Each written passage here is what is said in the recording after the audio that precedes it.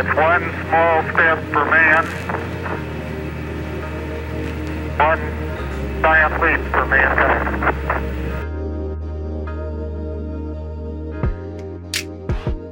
Hey, my brothers and sisters, I hope this day finds you well. We have a lot to cover, so I'm just going to jump into it, and you'll figure out as we go along what I want to talk about today.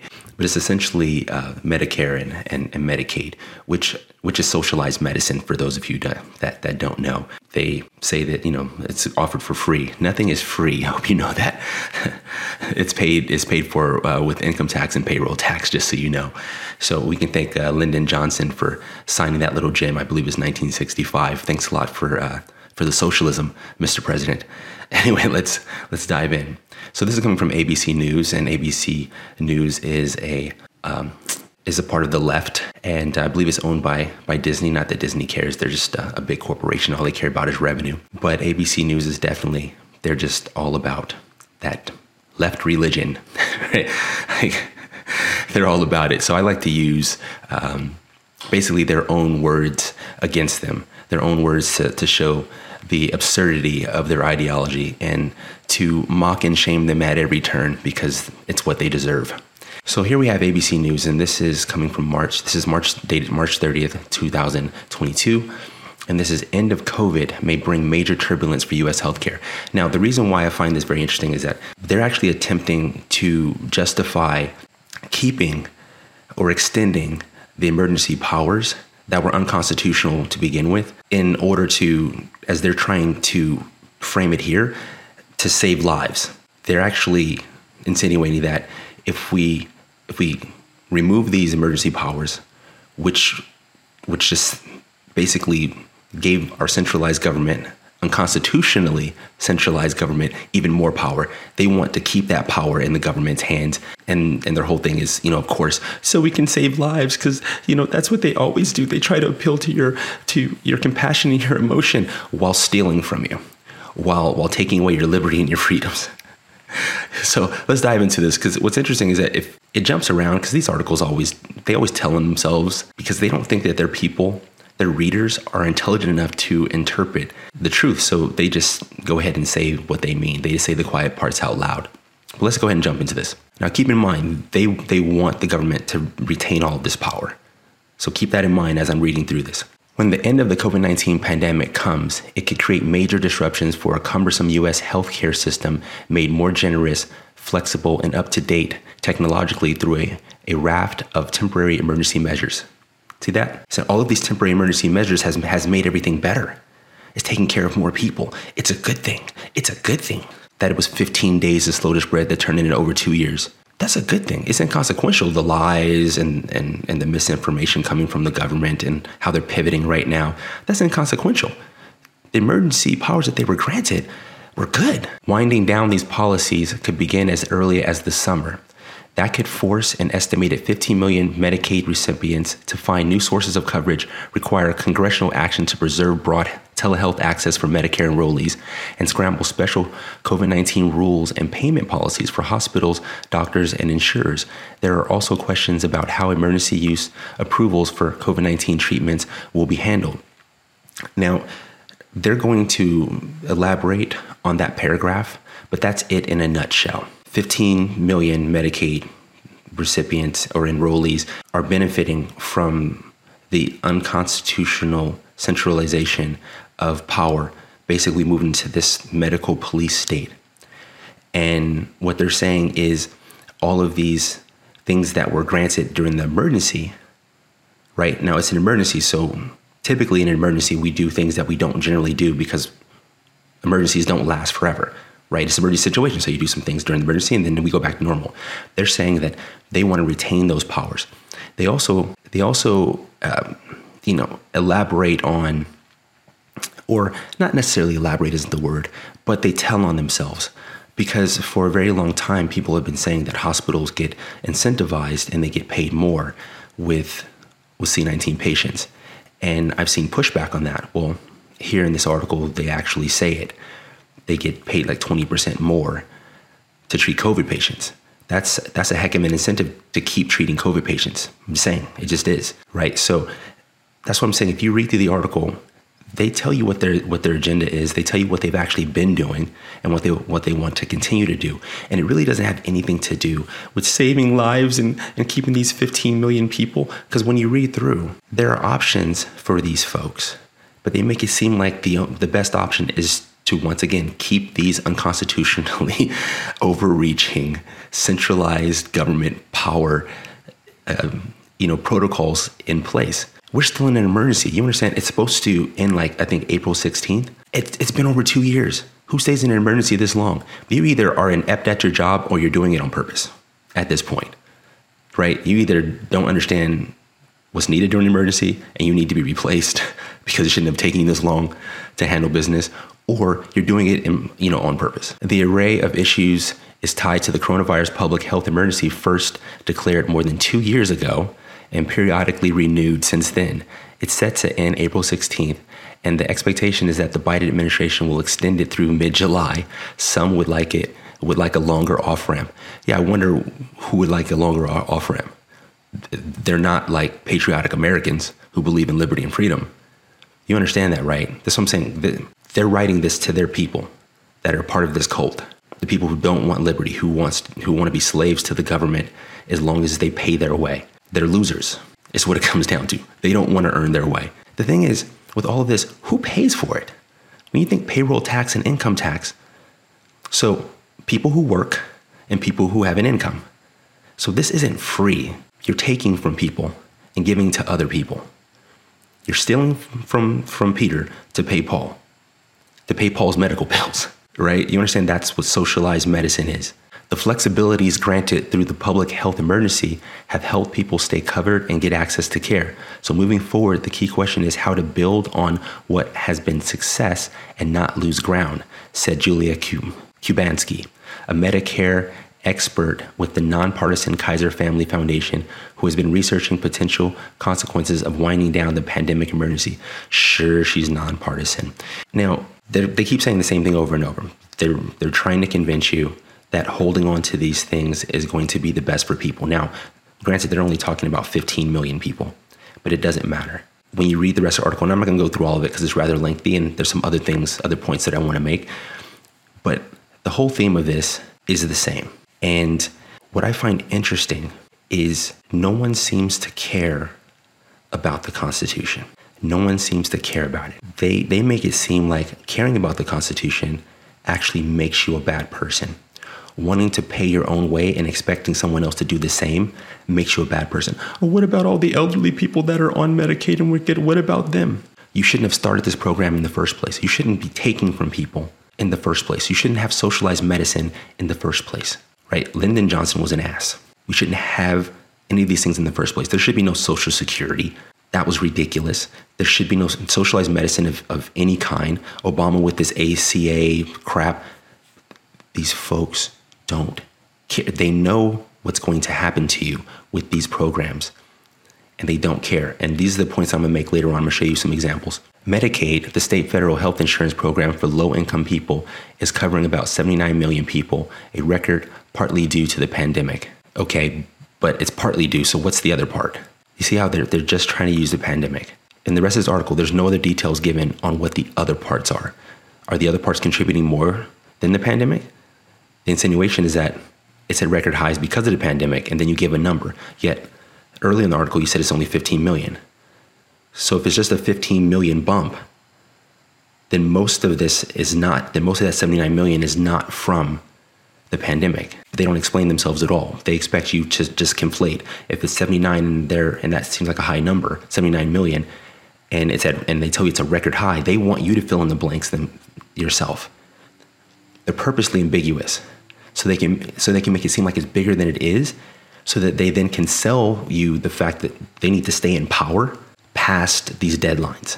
It's all about them retaining power. They don't care about the 79 million. They definitely don't care about the 15 million. They even later on this, they are trying to single out Republicans because Republicans are their political opposition, and so they always take the chance to do that. I just want you guys to keep this. These are the tricks that they play. They act like they care about you. They come to you like as if they're saviors, but they're slave masters. They don't love or care about you. If they did, they would just tell you the truth and then trust you to have the intelligence to assess that truth and then decide for yourself. But if you do that, they lose power. Here, check this out. Congress increased federal Medicaid payments to states because of COVID-19, but it also required states to keep people on the rolls during the health emergency.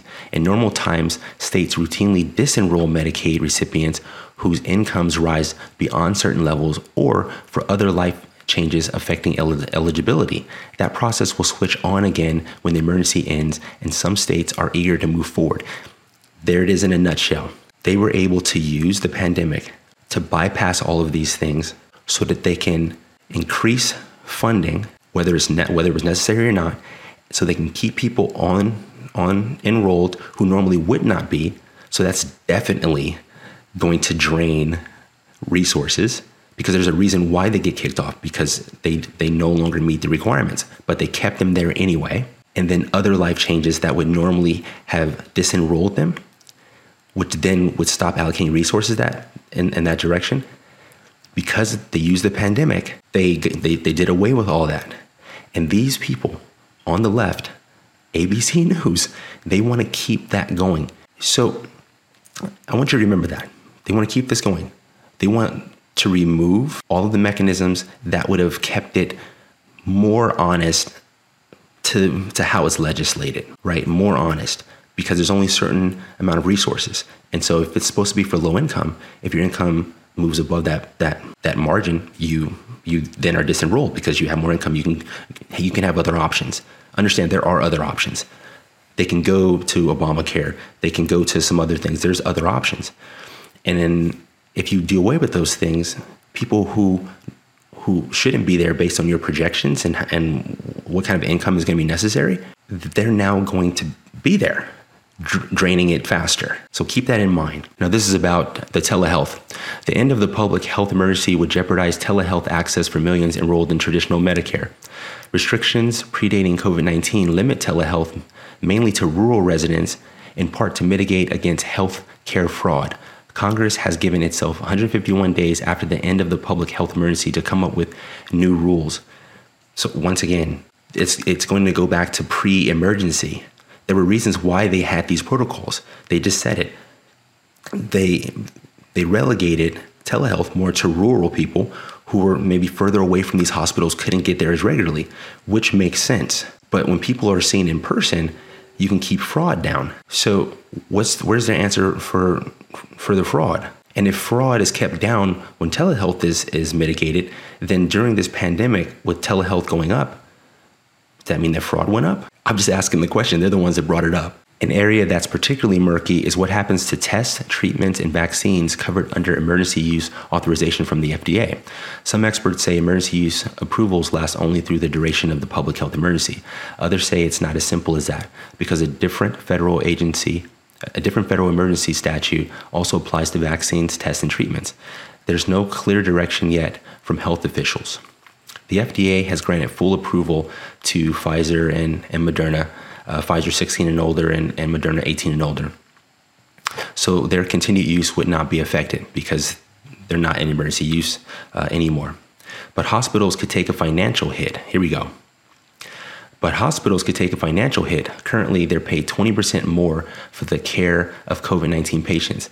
That added payment is only for the duration of the emergency. People have been saying this for a while. And I've heard pushback like, no, that's not what's happening. That's not what's happening. Apparently ABC News, who's one of the arbiters of your cult, even they're admitting it. Let me read that again. But hospitals could take a financial hit. Currently, they're paid 20% more for the care of C-19 patients. That 20% could go away after the emergency. Now, before I move on to some other things that I want to show you, I want to read this last little part because, as I said, they never miss an opportunity to sow fear, division, to instigate, emotion, and they also never miss an opportunity to attack their political enemies. So here's one little part. Republicans in mostly southern states that have refused to expand Medicaid are also vulnerable. In those states, it can be very difficult for low-income adults to get coverage, and more people could wind up uninsured. You see that the Republicans refused to expand it. So they refuse to take advantage of the emergency and grab power. Okay. But see how they frame it, that they actually don't care about these low-income people. Maybe you read it differently, but that's what it sounds like to me, especially when you start to read enough of these articles. And I've read enough coming from ABC News specifically. They're just activists. They're not even journalists over there. But here's what I want to talk about with regards to Medicaid specifically, but also Medicare in there as well. And that's this. Now, this article is coming from 2015. Medicare and Medicaid at 50. One is going bankrupt, the other is bankrupting states. When President Johnson signed Medicare into law on June 30th, 1965, he said, "If it has a few defects, I am confident those can quickly be remedied." 50 years later, a Government Accountability Office report found that an eye-popping $60 million, fully 10% of Medicare's budget, was lost to waste, fraud, abuse, or improper payments last year. Among the glaring defects, the GAO found 23,400 fake or bad addresses on Medicare's list of providers. Between those two events, Medicare has repeatedly suffered vast cost overruns, has been reformed countless times, and has imposed a seemingly endless series, I think that's a typo, endless series of price controls on doctors and hospitals. And even with all this tinkering, the program's Hospital Insurance Trust Fund will be insolvent in 15 short years, after which Medicare Part A will run annual deficits that quickly top $200 billion. Closing that gap will require either deep benefit cuts or sharp tax hikes. Medicare spending, meanwhile, will continue to eat up an average greater portion of the federal budget and the economy. Medicare's latest annual report projects that its share of the GDP will climb 53% over the next 2 decades. Okay, that's from 2015. That's giving a 50-year review. And this one here, this article is coming from 2016. What are your options if Medicaid goes broke? Americans are living longer than ever. With that longer lifespan comes increasing reliance on long-term healthcare services, and costs associated with in-home care services, nursing homes, and other residential facilities are on the rise. The primary payer for long-term care is Medicaid, the joint federal and state program designed to help Americans with limited incomes pay medical costs. Government programs such as Medicaid and the like may not necessarily be around going forward to provide assistance, said Money Crashers finance expert David Bach. Bach told Healthline that Medicaid is projected to run out of money in the year 2030 or perhaps as early as 2026. Medicaid will certainly have a challenge when it comes to handling the strain of long-term care for seniors and retirees, he said. You could make the argument that already the needs of the elderly aren't being met in a satisfactory fashion under the current system. In fact, 37% of long-term care costs are currently being met with out-of-pocket funds. According to Bach, some states are putting the onus on providers to keep care costs under control. And then I have one more for you. So that was 2015, that's a 50-year review. And then a year later, and this right here, this is February 24th, 2021. Industry voices, Medicare is going bankrupt. Biden will have to do something to ensure its solvency. Medicare is running out of money. According to the latest projection from the Congressional Budget Office, or the CBO, the program's Part A Hospital Insurance Trust Fund will be exhausted in 2024. That's just 3 years away before the end of President Joe Biden's first term.